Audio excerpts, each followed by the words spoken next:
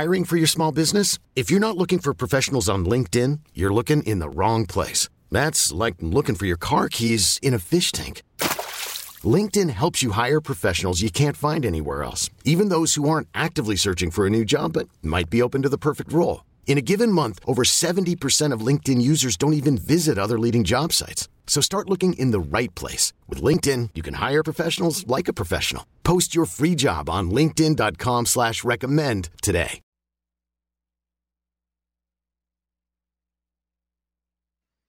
Welcome to Emotional Management. I'm Dr. Christian Conte. It's good to have you here. Look, this is the show about life.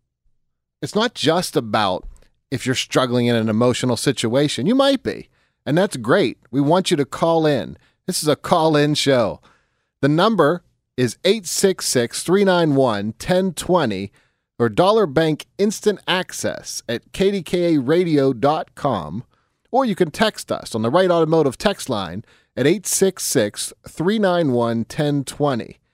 And what we're really going to talk about tonight is not just managing emotions, but also growing personally.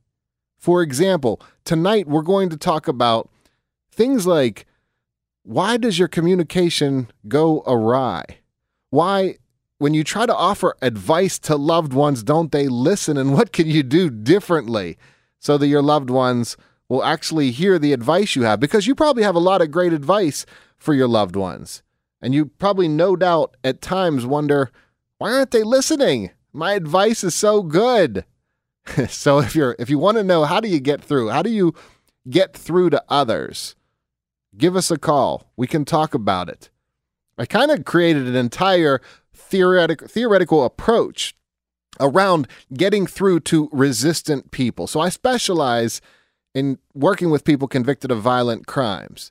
And for years, I had co-founded a center for people who were charged with violent crimes and then they were sentenced to anger management. So imagine this.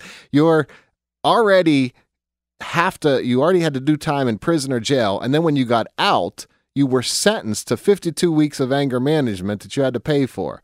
So you talk about angry and resistant. I had a lot of angry, resistant people through the years. But what we found was this. We would have guys who would go through the entire 52 weeks. They would then get off of parole or probation, and then they would come back voluntarily to the group that they would pay for. And the reason why I believe that they came back was not that they just learned how to manage those everyday emotions, but because they were learning about themselves. I remember years ago, a gentleman from my group said, listen, everyone should have to go through this. And so time and again, I've said this show is kind of like what I always wanted for us to have in school growing up, which are classes about life, or really so we can learn how to deal with the things that we go through on an everyday basis. Maybe you're angry. Think about it. Think about who you're angry with. But more than that, think about what that stirs up in you. Think about why someone stirs something up in you. And think about what you want to learn about yourself, because this is the show to call in and ask and talk about it. Here's a question I have for you. Are you happy? Are you happy? And if you're not happy, what's getting in the way? So if there's something that's getting in the way and you want to figure it out, maybe you're feeling some sort of way and maybe you can't quite put your finger on it, then this is the place to call in. 866-391-1020 or Dollar Bank Instant Access at kdkaradio.com or text us at 866-391-1020, the Right Automotive text line. So when it comes to emotions, when it comes to growing personally and learning more about ourselves, that takes introspection. So communication's a two-way street. There's no doubt about it. There are people in your life who you're talking to and you're struggling with talking to them. And you might say, well, it's on them. They're doing this. They're doing that. Okay, they might be. They very well might be. But guess what? You're the only person you can control. And so what I want to do is kind of go over what gets in the way of you being able to communicate clearly. And again, I get it. I get it if it's them that's who's struggling and they're just not getting it. But you can only ever control yourself. And part of being able to communicate clearly means learning about yourself, learning about why you get set off on certain things. And it's also about learning to have compassion, not just for others, but for yourself too. So I run into this a lot. I run into a lot where people struggle to have compassion. In fact, this week I was talking to a woman named Melissa, and she asked me, how am I supposed to have, she considered herself an empathetic person. She said, I'm a compassionate person. She said, but here's where I struggle. How do I have empathy for others who do things that I don't agree with? See, that's a great question. How do you have empathy for others who do things that you don't agree with? So it's easy kind of to have compassion for people we care about, right? It's easy to have compassion for people who agree with us and think the exact same way we think. But can you have compassion for people who think differently, who believe differently, subscribe to different groups than you do? Because that's really a key to life, is being able to develop that compassion. Here's the good news. There are things you can do to increase your own compassion. And again, you might consider yourself a really compassionate person, and then all of a sudden someone brings up that group that thinks differently from you, the people who believe differently from you, and all of a sudden that heats things up in you. Well, this is the show where you can learn about yourself and figure out what that's all about. So I want to answer a little bit about how do you have empathy for someone, or how do you have compassion for someone? And that's what we're going to do. So coming up on the show tonight, we're going to talk about that. Personal growth, empathy, all of it. Compassion. If you want to join the conversation, it's 866-391-1020 or the Dollar Bank Instant Access at kdkaradio.com, or text us at 866-39. Hey, we're back. This is Emotional Management. I'm Dr. Christian Conte. If you want to be a part of the conversation, if you want to learn something specific about yourself, if there are things you want to know, like, hey, why do I do these things I do? Then give us a call, 866-391-1020, or on the Dollar Bank Instant Access at kdkaradio.com. Or you can text us at 866-391-1020 on the Right Automotive text line. So we're talking about compassion. Like, how do we have compassion? How do we build that up? How do we have empathy for others who do things that we don't agree with? Well, here's something really important to learn about compassion. So compassion means to suffer with. So we're suffering with others. We're identifying with others' pain. And I don't believe that we could ever truly understand each other. Now listen to that. That's a powerful statement from someone like me who has sat with more than 20,000 hours of clinical experience. More than 20,000 times I've sat down in clinical sessions with people. And I really don't believe any of us can ever fully understand each other. And what I mean by that is we all have our own internal worlds.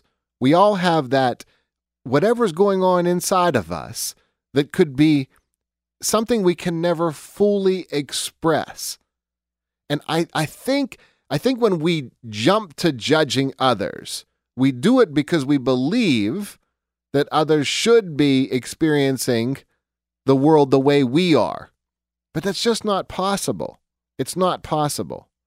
I think that my whole approach to working with people through the years has been something I call yield theory. It's about meeting people where they are, joining with them, and really trying to see the world through their eyes. I believe compassion it doesn't have to be that you completely understand someone. It really centers on trying to understand others, trying to understand them. So I do some work in the prison system, and right now I'm doing some work in a maximum security women's prison. And some of the things that the inmates have done to get arrested and be in the position they're in are awful. They could make your stomach turn when you hear the stories of the pain that people caused. However, who am I to say, had I lived as how each one of those people that I work with, had I lived as them, who am I to say that I would have done something different if I lived their life? And that's a powerful statement, because it's easy to sit back and say, well, I wouldn't have done this, or I had a tough life and I didn't do this. But you have your cognitive functioning. In other words, you have your intelligence. You have your ability to experience emotions, and you have your life experiences. And throughout those 20,000 hours I told you about through the years, I've worked with twins. I've worked with people who grew up siblings, very close with one another, but yet lived radically different experiences of their parents. So even in their same household, they live different lives. So we jump to judge quickly. We jump to get rid of that compassion. We throw it aside. Well, they don't live the way I live, so I can't have empathy for them. Specifically, I was working with someone this past week, an officer, and she said to me, I have empathy for some of the inmates, but then when they start to do things like self-harm that I don't understand, I can't get on board with that. Like, I don't have any empathy. They're doing it to themselves. And I said, listen, could you put yourself in their shoes for a minute? Imagine being in so much pain that you turn that harm, that internal pain, on to make it physical pain.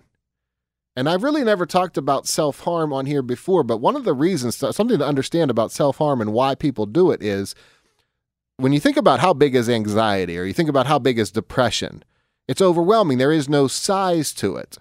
But what happens is when people engage in self-harm, then they can put a size to their pain. They can see it. They can have a physical look to what that pain is.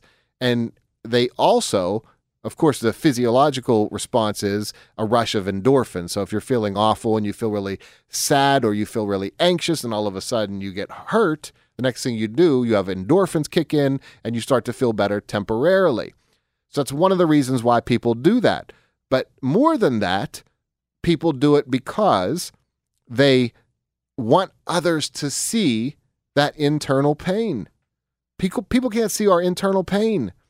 Look, you know it because you've done this yourself. You've probably fought wars in your own mind. You've probably gone through such tremendous internal battles that you never ever fully shared with others. And guess what? That makes you uniquely you. Now, here's the thing, and this is the reason why this show came to fruition. We all have that at times. We all struggle with that. And I think this is one of the big reasons why I do the work I do, and why people see me and experience me as non-judgmental, because I'm not going to judge you for whatever you've done, because I don't know that had I grown up as you and lived my life as you, that I wouldn't have done all the very same things that you have done. And that is the essence, or that's how I build compassion. So yes, it's quick to judge others. There's an interesting concept I've shared on here before, but I want to say it again. It's called asymmetric insight, and that could sound so fancy, but really the idea is this: we really believe we're deep and mysterious, and there's a whole lot to us, but others are shallow and predictable. And the funny thing about that idea is that all people buy into this. All people believe that, and that's because you alone, can see your internal world. So how do you have compassion or empathy for people who do things you don't agree with? Well, one way to do that is to put yourself in their shoes.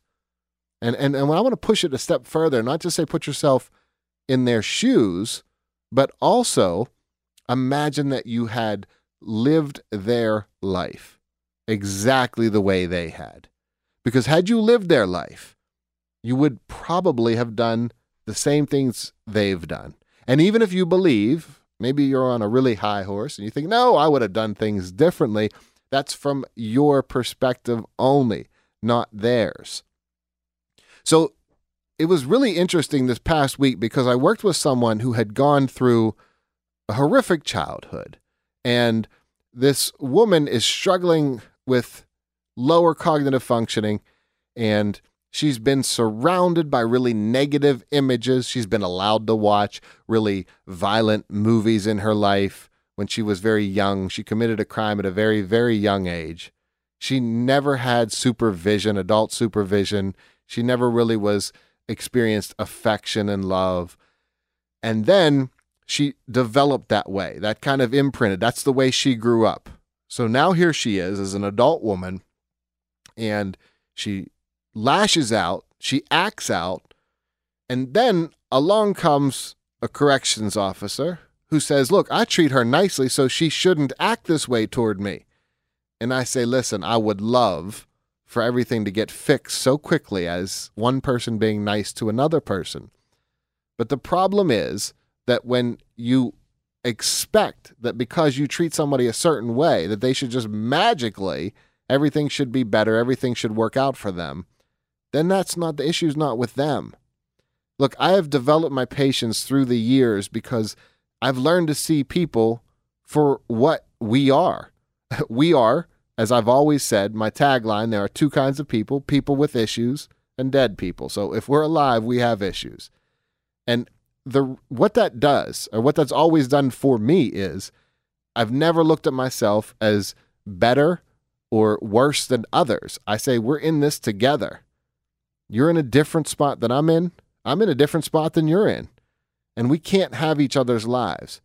But we certainly as heck can try to understand. We certainly as heck can seek to understand. Now, what does this do for us? Well, listen, here's the fun thing. This is 2018. So one of the great things about living in the time we're in now is we know so much more about the brain than we used to know.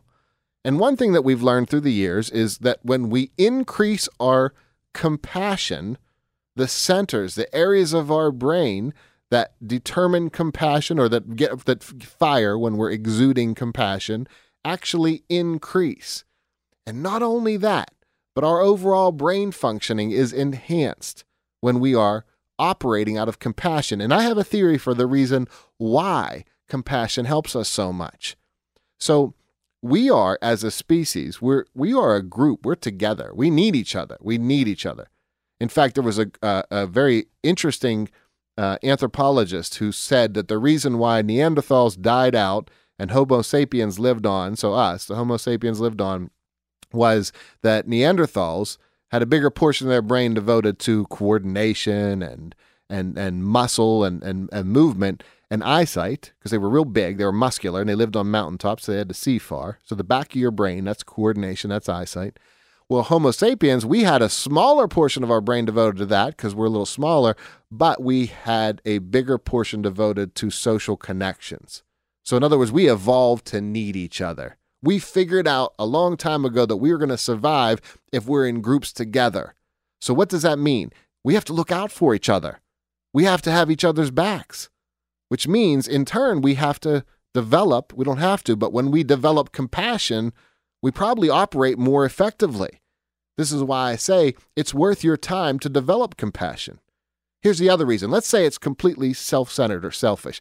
Let's say you say, I don't want to have compassion for people. I don't like that political side. I don't like those people who have different religious beliefs than me. So I don't want to develop all this compassion. Well, let's say you just do it for your selfish intentions. You'll actually bring peace to yourself. Think about the anger that you have when you think about those other groups. Like, that's not bringing you peace.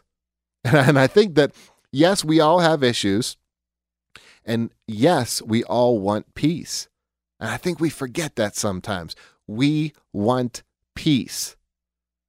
But when we can remember that that's our goal, then we can start to do the habits that will help us reach that goal. And one of those habits is increasing our compassion. Look, there's no doubt that there are people out there that you're struggling with to have compassion for. And if you want to talk about that and dig into it, 866-391-1020 or Dollar Bank Instant Access at kdkradio.com or text us at 866-391-1020 on the Right Automotive text line. This is Emotional Management. I'm Dr. Christian Conte. If you want to be a part of the conversation, it's 866-391-1020 or the Dollar Bank Instant Access at kdkradio.com, or you can text us at 866-391-1020 on the Right Automotive text line. Let's go to BK in Monroeville on line one. Hi, Dr. Conte. Hi, BK. Welcome to K2K Radio. PK, P as in Paul, but I'm very intrigued by the experience you have, and I have two questions for you. First of all, do you see an increased level of hostility that has happened since Trump's election? And second is that how do you start a conversation with the people who are in their own bubble? Okay, great questions. So first, do I see an increased level of hostility since Trump's election? You know what? Since I specialize in anger management, this is the world I've been in for so long. Anger seems the same to me. I think that there's more attention now on it. Like I even hear, for instance, I hear anger management coming up, the word anger management, or people getting sent to anger management more frequently now. But I've been in the world of people being angry for 20 years. So I don't think there's anything new in the form of anger. People have really disagreed on political fronts for a long time. But let me move to your second question. Your second question applies to you, me, and everyone else on this planet, and that is, how do you approach people who are in their bubble? Is that correct? Was that a good summary? That is correct. It is where they have always met people that have always agreed with them, but it so happens that some other people feel that they're exactly wrong, but they don't want to start a fight of any kind. Yeah, I really think that's such a great question.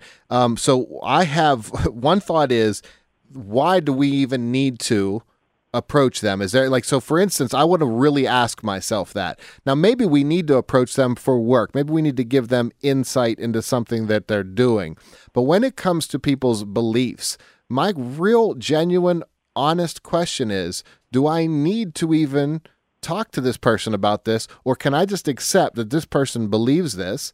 And maybe let's say it's a him. So let's say he believes this and he's stuck in his world and that's where he is. So for me, what I find it's more healthy for me to figure out, why do I even want to convince him? Can I let him think whatever he wants to think, even if I believe completely differently and I think he's way off the mark? Can I just accept him? Hey, that's where he is. So on a scale of 1 to 10, if 10 is someone who has a lot of truth or facts, maybe I see him as a 1. But why do I need him to be more than a 1? Now, if there's a reason, if there's a purpose I need him to be more than a 1, then okay, maybe it's worth engaging. But if the only reason why my purpose in engaging him is for my ego's satisfaction, then I would choose to put my ego aside and say, I don't need to convince him. I'm happy with my own beliefs. I think I have a slightly different area that I'm trying to focus on, and granted that the degree of psychopathology that you deal with, everything is always at 8 or 9 or 10, but we are talking the world that most people walk into, and it is something where yelling at other people or throwing things at other people when they're just gathering is something fairly unprecedented. But my main problem here was that there are people who are coming out of systems that are telling people certain things which are exactly upside down, and more younger people have some ideas that seem to be entirely disconnected with the reality, and these are the people who would become the policymakers. They will become the quote-unquote leaders, and that creates a problem. And many of them will actually be successful and will have money to put it in a direction which may be exactly the wrong direction. Well, it's scary. It's scary how attached young people will get to their ideas or even their belief that they have the answers. So we see that a lot. That's definitely something I identify with that with you. I think sometimes young people get really excited that they read a paragraph about someone so they know all about them, or they read one book on one subject and they think, oh, I know all about this subject because I read that one book. And they go on and on about that. And I tell you, I used to be a professor, and I would always see, it's funny, and tell me if this is in line with what you're talking about, but when I was a professor, I remember I taught mostly graduate students, master's students and doctoral students, but every year I had one undergraduate course. And I was always blown away how my undergraduate students believed they knew more than what my PhD students thought that they knew. They always thought, no, I got the answers. I thought, this is amazing. You're 18. You got all the answers. I think there is an incident where Albert Einstein in his late years was asked to come to a high school, and a young lady was asked to bring him to the stage, and she was probably a sophomore. And as they were walking, she said, "What do you do, sir?" So Albert Einstein said, "I'm a student of physics." So she said, "Oh, physics, we finished it last year." That's awesome. PK, I love that. I love that story. but my bigger problem is that people are seeped into certain kind of ideologies and ways of looking at things and not necessarily examining it for entire 15, 16 years of their life. So what you are saying is true. They would never really look deep into it, but if it is constantly repeated for 15 years or 18 years or beyond, then they start to almost believe that because they have always heard it from so many people, it has to be true.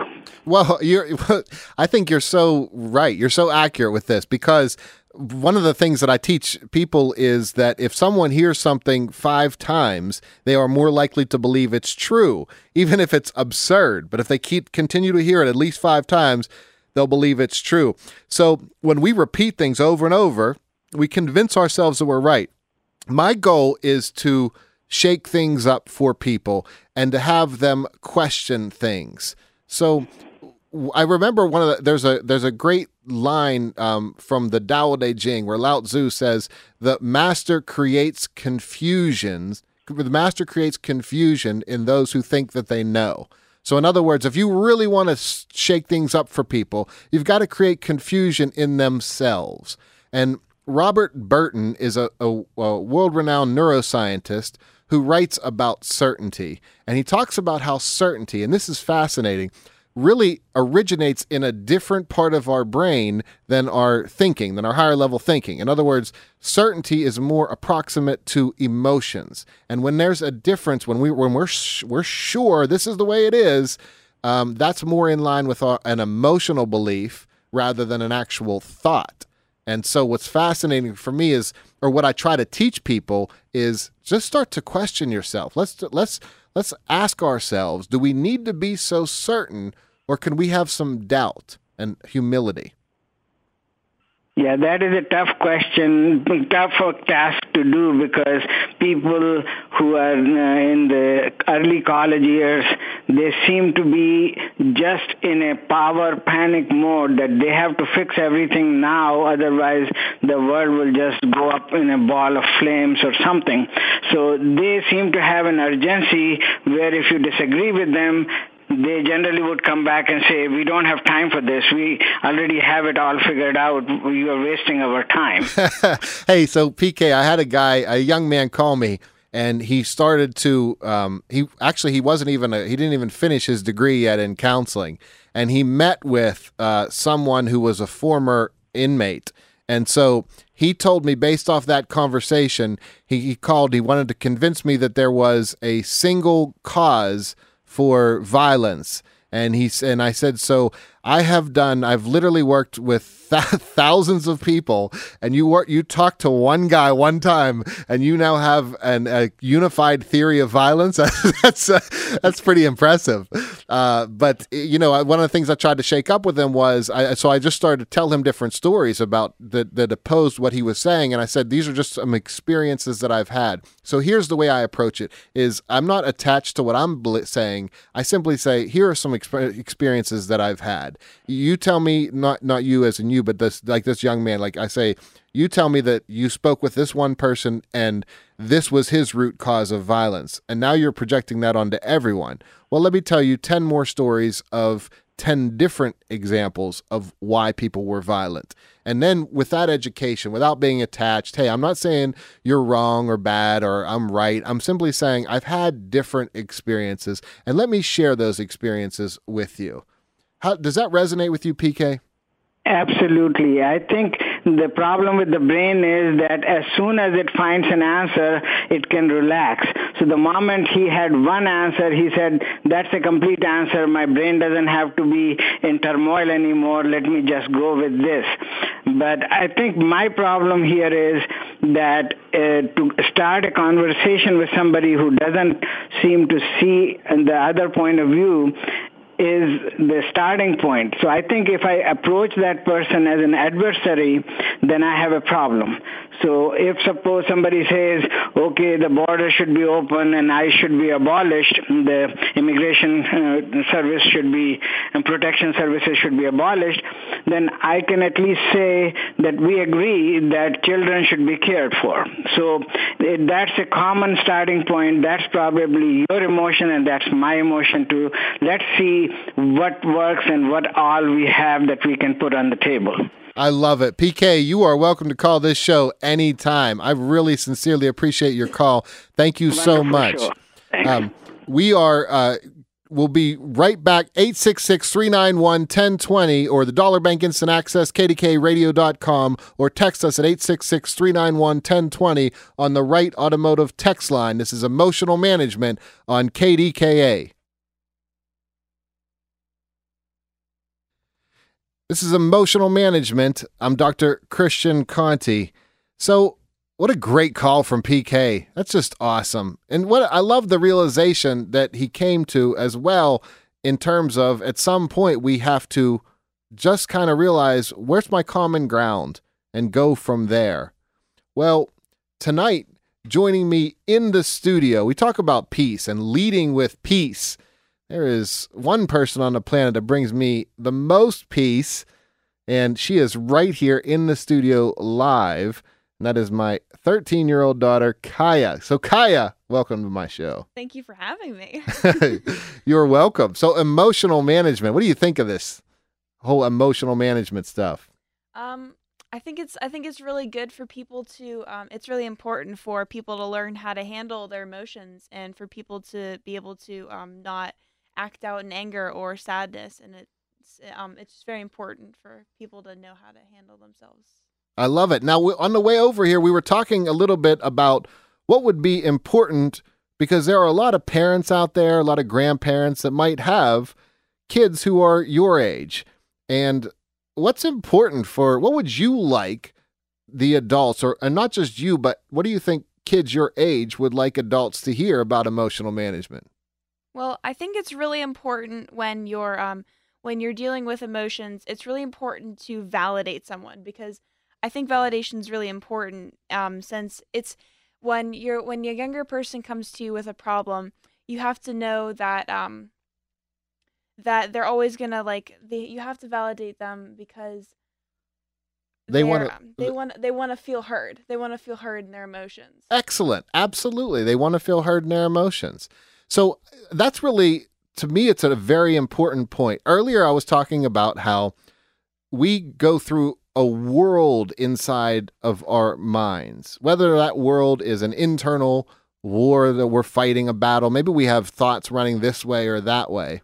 And when we have this war inside our minds, we want to know that other people get us.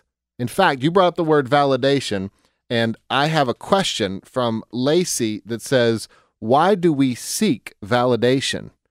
And I want to answer that question. I'm kind of glad that you brought that up, because you honestly didn't know that I had that question right there. So I'm kind of really glad you brought up the word validation. But Lacey said, why do we seek validation? And first of all, Lacey, because we're human. We're human. And I think that we want other people to know that we're connected, that we want to know if other people get us. So listen to this, Kaya. My interpretation or my perception of the color red might be slightly different than your perception of the color red. So how can we possibly share that information with each other? I think it's important to communication, like verbal communication is very important, and not just validation, but in all kinds of, you could go on and on about how important it is to communicate with people. So I think if you're arguing about, say, your perception on the color red, I think it's important to verbally communicate what your perception is, and then if you're talking to someone about perception of the color red, you can it's important to always see from their point of view so that you can understand why they feel the way they feel. Well, that's excellent. And that kind of lines up with what PK was talking about earlier, right? Which was, if I'm going to find a common ground, let me see what's important to you. And then once we can figure that out, and one way we can do that, let's say it's around emotions. So I express to you, Kaya, I'm really frustrated. And then I go on and on and on. What would validation look like from you? Well, first, it's important to listen to someone, and but when you sometimes people might wonder, what do you mean by validation? What is validation? Good point. Validation is you're expressing that you have. It's sort of an empathetic that you're telling someone that you understand the way they feel, and they have a right. People have to understand that you have a right to feel the way you feel. That's a very good point. You do have a right to feel the way you feel. And so if I'm expressing, I say, okay, I'm really frustrated. Instead of you arguing with me and saying, no, you're not frustrated. Or let's even flip this, since I'm the parent and you're the child here. Let's say that you're telling me you're frustrated. And as a parent, you never want to see your child in pain or suffering or struggling. So I tell you, no, you're not. You're not struggling. How do you feel if I tell you you're not feeling the way you actually are feeling? Well, I'd feel like I'm not heard. I feel like you wouldn't understand the way I'm feeling. That's why it's so important to understand other people's perspectives. That's awesome. That's awesome. And I think that once you get to feel heard, once you get to express that, how does it feel once you are able to say what's going on inside you? It feels like you have people on your side that are ready to ready to help you in any situation, and then that's when you can explore options and how to solve your frustration or anger. Oh, I love it. I love it. It's almost as if we can then both see a pretty similar shade of red. So we're looking at it together. Right. But we can each respect that we each still see our own version of red. And that's perfectly okay. I think the problem comes in when we need people to only see our side. It's okay to want people to want to see what we're seeing. That's perfectly normal, perfectly healthy. Because then it means we're connected. We're not alone. We're not isolated. But then we take it to the point where we kind of impact our relationships in a negative way when we force our perception on others. No, you must see the red the way I'm seeing it. Do you know back in the day when students were left-handed, teachers would say, you can't be left-handed. You're doing it wrong. And they would force the students to write with their right hands. That wasn't back in my day. Back in my day, we walked uphill to school both ways in snow in 100-degree weather backwards. But that's just how we did it. It was a little bit more difficult back then. Things are a little easier for you nowadays. So as I'm excited to have you on the show, because coming up after in the top of the hour, one of the things we're going to talk about is you being a teenager, and that scares a lot of people to know I have a teenager. What is my teen? Yeah. Oh boy, what's my teenager thinking? So I get that. So I think that's going to be fun to talk about and to hear some things from your perspective on what parents might want to be looking for and things like that. But I'm going to come back to our perception and accepting each other for having a different perception. So what can you do? What do you do? Because you do this very, very well. How can you accept that other people believe differently from you? I think again that comes to looking from someone else's point of view. I like to really just take a moment and take a breath as though I'm that person. And just see, like, look at the room from their eyes, think the way they think, just like take a breath the way they would.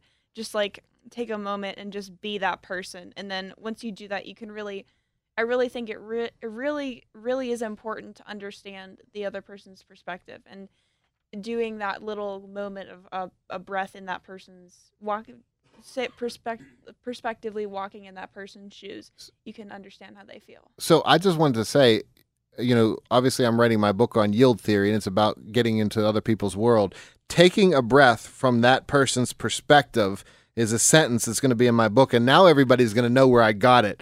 I can't take credit for that. That's just awesome. I love that. I'm so excited to have you on, and I'm so excited for everyone to hear a teenager's perspective on emotional management. If you want to join the conversation, it's 866-391-1020 or the Dollar Bank Instant Access at kdkradio.com, or you can text us at 866-391-1020 on the Right Automotive text line. This is Emotional Management. I'm Dr. Christian Conte on KDKA Radio. We get it. Attention spans just aren't what they used to be. Heads in social media and eyes on Netflix. But what do people do with their ears?